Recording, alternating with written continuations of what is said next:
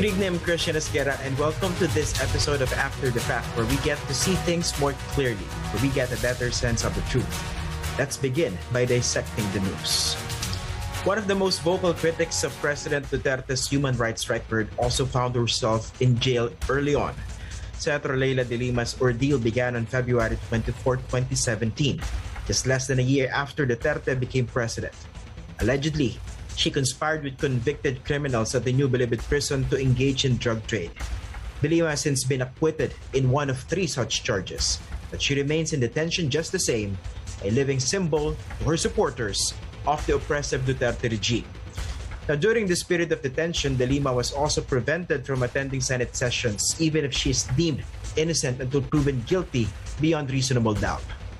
Now, in the 2022 elections, she's running for a second term, but even more odds are stacked against her, a candidate campaigning from prison. Be part of our discussion. Send us your questions and comments on our YouTube live chat or tweet us using the hashtag #ANCAfterTheFact. Joining us tonight is Attorney Dino De Leon. He's the spokesperson of Senator Leila de Lima. Good evening, Attorney De Leon, and thank you very much for joining us tonight on the program. Good evening, Christian, and to all our viewers. It's a pleasure to be here. Let's talk about the difficulty of campaigning for a second term while your candidate is in detention. First, I'd like to ask you, was it a difficult decision to go for a second term, to run for a second term, given her situation? No, for Senator de Lima, it was very clear that she will be continuing her mandate and her service to the people. They tried to silence her, got her into submission for the last 5 years, but her spirit remains intact. Her conscience is clear, which is why she said that there is no other way to go but to continue her service to the people. But of course, some other, even well-meaning people tried to dissuade her from proceeding. But she said that considering that her conscience is clear, her track record is very good, she remains to be one of the most prolific legislators in the Philippines, she will continue with her service, which is why she was devoted right from day one to actually continue her term. But you know for a fact that given her record of criticizing President Duterte, she would be a natural target by the administration, perhaps to make sure that she won't make it in the Magic 12. Is that how you also see it? Well, Christian, they already tried to stop her and silence her into submission. The only reason why she's in jail is because she spoke up against the administration and she remains steadfast in fighting for the rights of the Filipino people. Of course, they will target her, but what's worse than being in jail for the last 5 years serving the Filipino people? What her undergoing is very difficult. It is difficult to be inside jail. She's alone most of the time, and she is being alleged of crime she never committed. Her only crime or her only fault is she spoke up against human rights abuses, especially for those people who have been victimized in the violent war against drugs. So yes, they will try to target her, and every time they do so, they try to already make her a subject of character assassination. It was a well-oiled machine. We've seen it, even the instruments of the government and even offices of the administration, even the presidential pulpit was used against her. But in the end, if we are going to take a look at the recent survey, she's going higher than higher every day. She was very low at the start of the year. Right now, she's in a very comfortable spot, just a stone throw away from gaining victory once again. Are you referring to the latest social weather station survey that was conducted October 20 to 23? Yes, where she placed 19th. 19th. With 11%. Yes, prior to that, we were ranked 32nd, if I'm not mistaken, Christian. 22nd? 32nd. 32nd. And she's even in jail. She cannot campaign. She has been a victim of character assassination. They tried everything to throw to her, but she remains steadfast, and she's climbing higher and higher every day. Of course, I'm sure that those people who tried to silence her are now shivering, because the reason why they tried to silence her is because they're afraid of what Senator Leila de Lima can do. Her track record speaks for herself. She has done a lot of great things, and she has been courageous in the fight against corruption, against human rights abusers. So she will do her best. Her spirit remains intact, and us in her team will do whatever it takes to make sure that she gets vindicated. Okay, so basically, since the official campaign period hasn't begun yet, that will start in February for national candidates, this position of yours, of your candidate in the latest SWS survey, you see that more as a positive development. You are in a good position now. That's how you see it.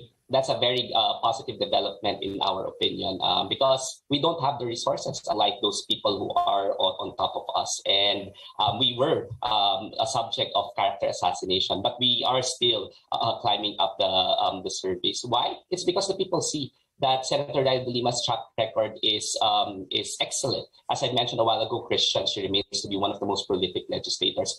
Did you know that she filed more than 500 bills and resolutions while in jail? Including the Four-Piece Act, yung mga pang-ayuda for the public, including the senior sa Magna Carta for the Poor and the Senior Citizens Commission Act. And how many, if I may ask, how many of these bills were principally authored by Senator De Lima? Around 19, if I'm not mistaken. It's more than, and then there are more than close to 500 bills and resolutions, around 19 made it law. And indeed, they were principally authored by Senator Daida de Lima herself. I always ask that to those who are running for legislative positions, because it's easy to piggyback on another candidate's or another legislator's bill or resolution. So here, she clarified that she was the principal author. She was the principal author, including the Four-Piece Act, and the Senior Citizens Act, the PWDs Act, and the Magna Carta for the Poor, the rights of the poor itself. Now, we know that the current political environment so far has been very, very chaotic, especially in the days leading to the deadline of the substitution for candidacies last November 15. Now, we're talking here of a presidential election in 2022, although there are other positions at stake, including 12 seats in the Senate. Now, given the fact that naturally the voters will be focused on the presidential candidates, do you see this as a plus, something that you could take advantage of, so that perhaps whoever your opponents or critics might be, they won't have much time compared before to focus or target your candidate because they might be busy looking at other things?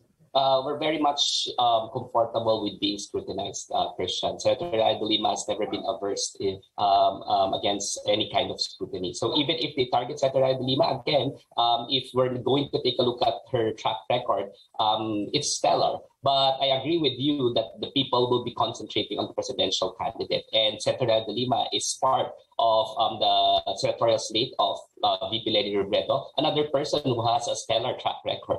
So it's just so whatever they do, they will try to attack these candidates. The only thing that they can provide maybe are fake news. It's just a question of will they succeed in feeding false information to the people, and the people will hopefully fight back these sources of fake news and will see light and will actually choose facts over fiction.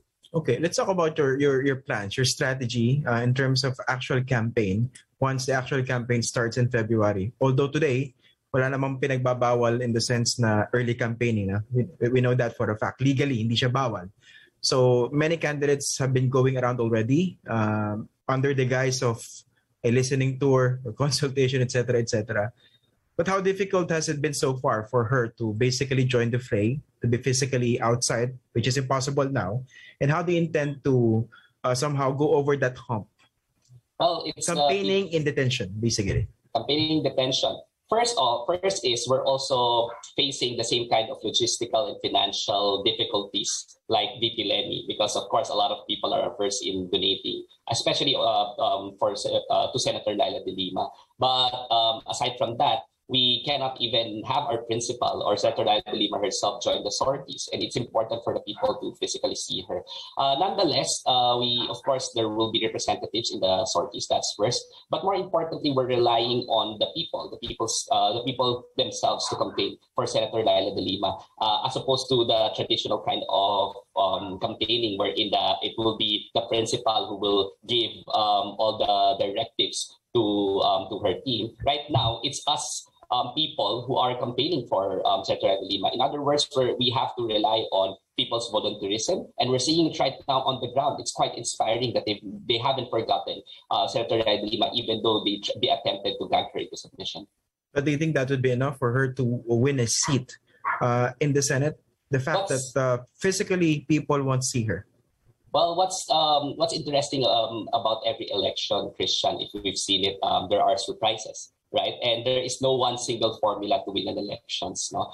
Precisely because the terrain changes every national elections, the complexion changes every depending on what the people needs and the pulse of the people. So we think that even though the senator will not be physically around during the campaign, that shouldn't be a hindrance for the people to be aware of what she really did for the nation. If VP Lenny said that in order pagkamahal mo, ipaglaban mo, the people will see that Senator Laila de Lima really loves the nation because since day one, she already fought for the nation, she fought for the people, she fought for the victims of war on drugs, she fought for human rights and social justice in the Philippines, and hopefully that would be enough. We'll do our best, but it will be up to the people to decide whether her stellar track record and her advocacy will be enough for her to be the elected once again to the Senate. Okay, but of course, again, it depends on the political climate. I think one example that people might look at was the case of Senator Trillanes in 2007 when he won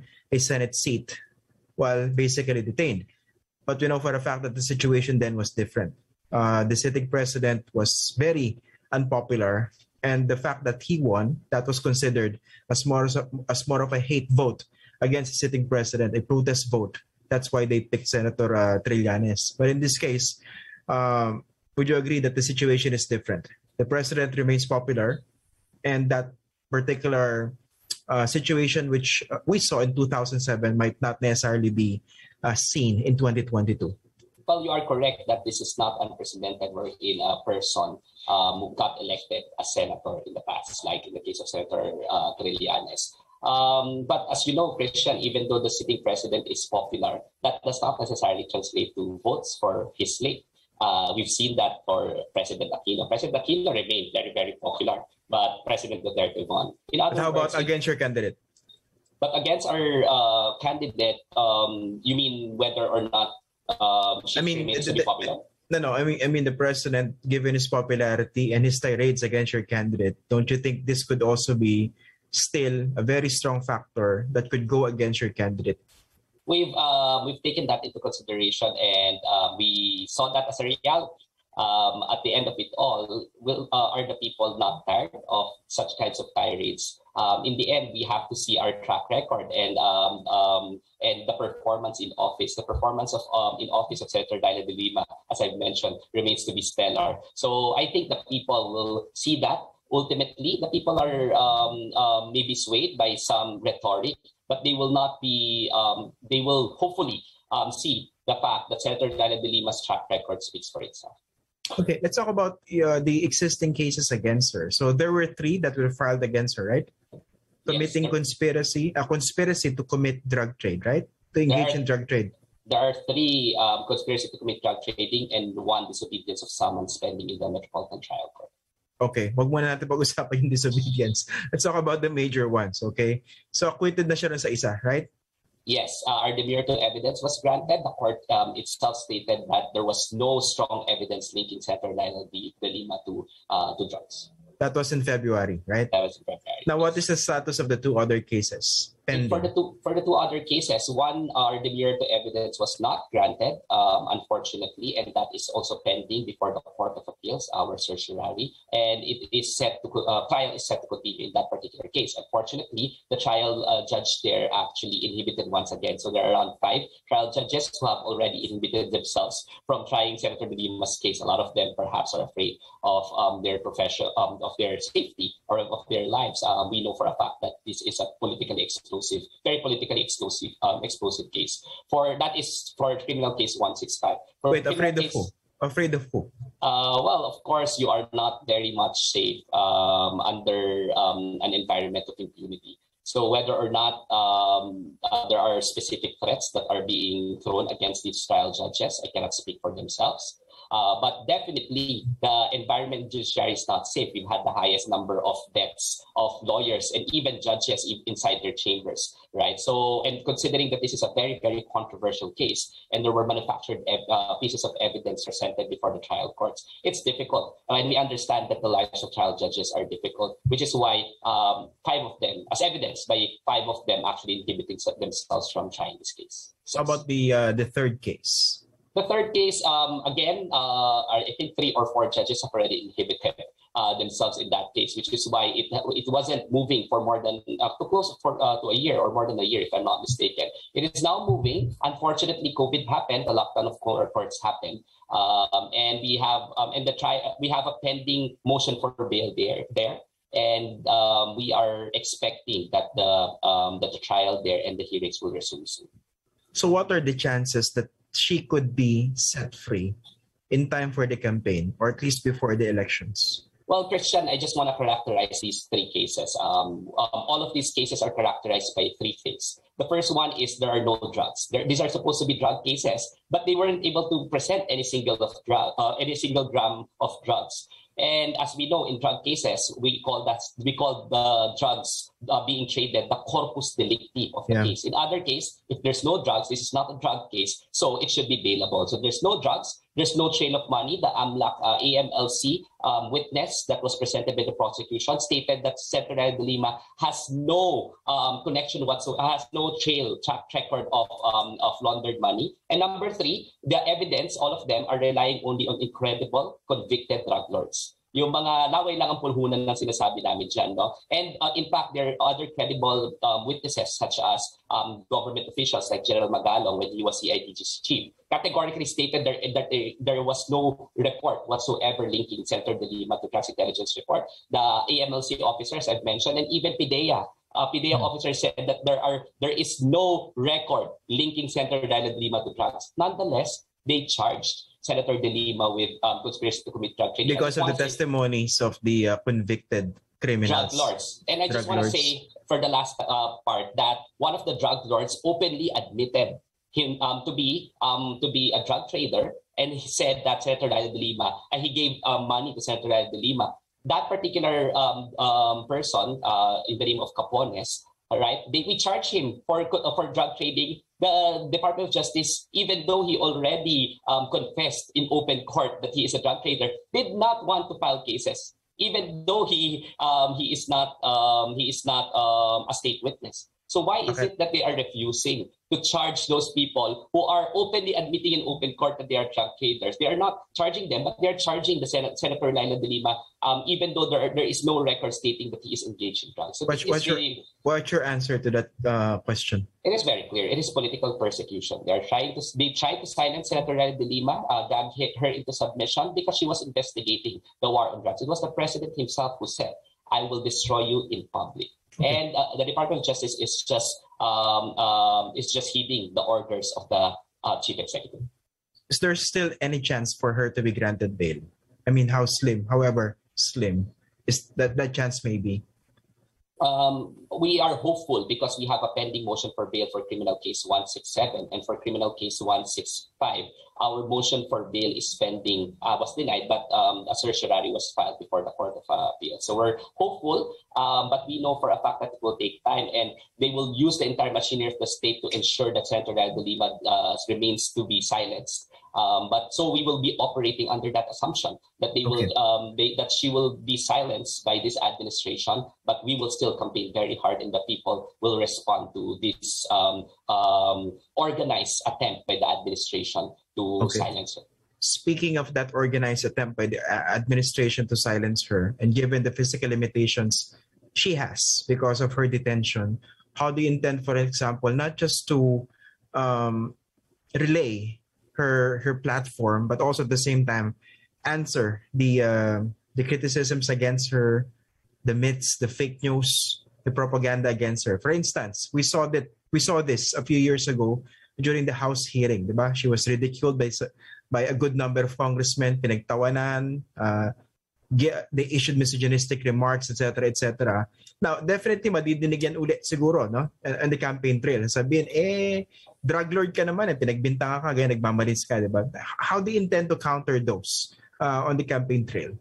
Alam mo, maganda question. They threw everything on her, including Christian, the kitchen sink Christian. No? So, ang ibig sabihin yan, paglabas sila ng kahit na ano pa, wala na silang may lalabas pag, etc. Diba? Inimbento na nila lahat. Pinakulong na nga nila yung tao eh.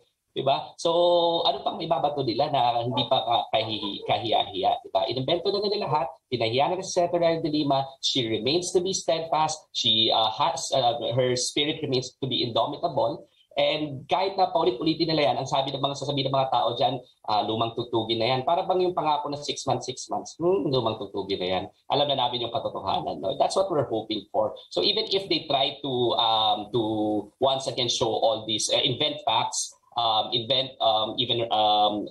mga katatawanan na pinagagawa sa kanya, luma na yun. At makikita ng tao, ma-realize sila, Senator Laila de Lima was the only opposition figure, by the way, apart from VP Lenny perhaps, in office, who was consistent since day one. Hindi na nahimik, hindi tumigil.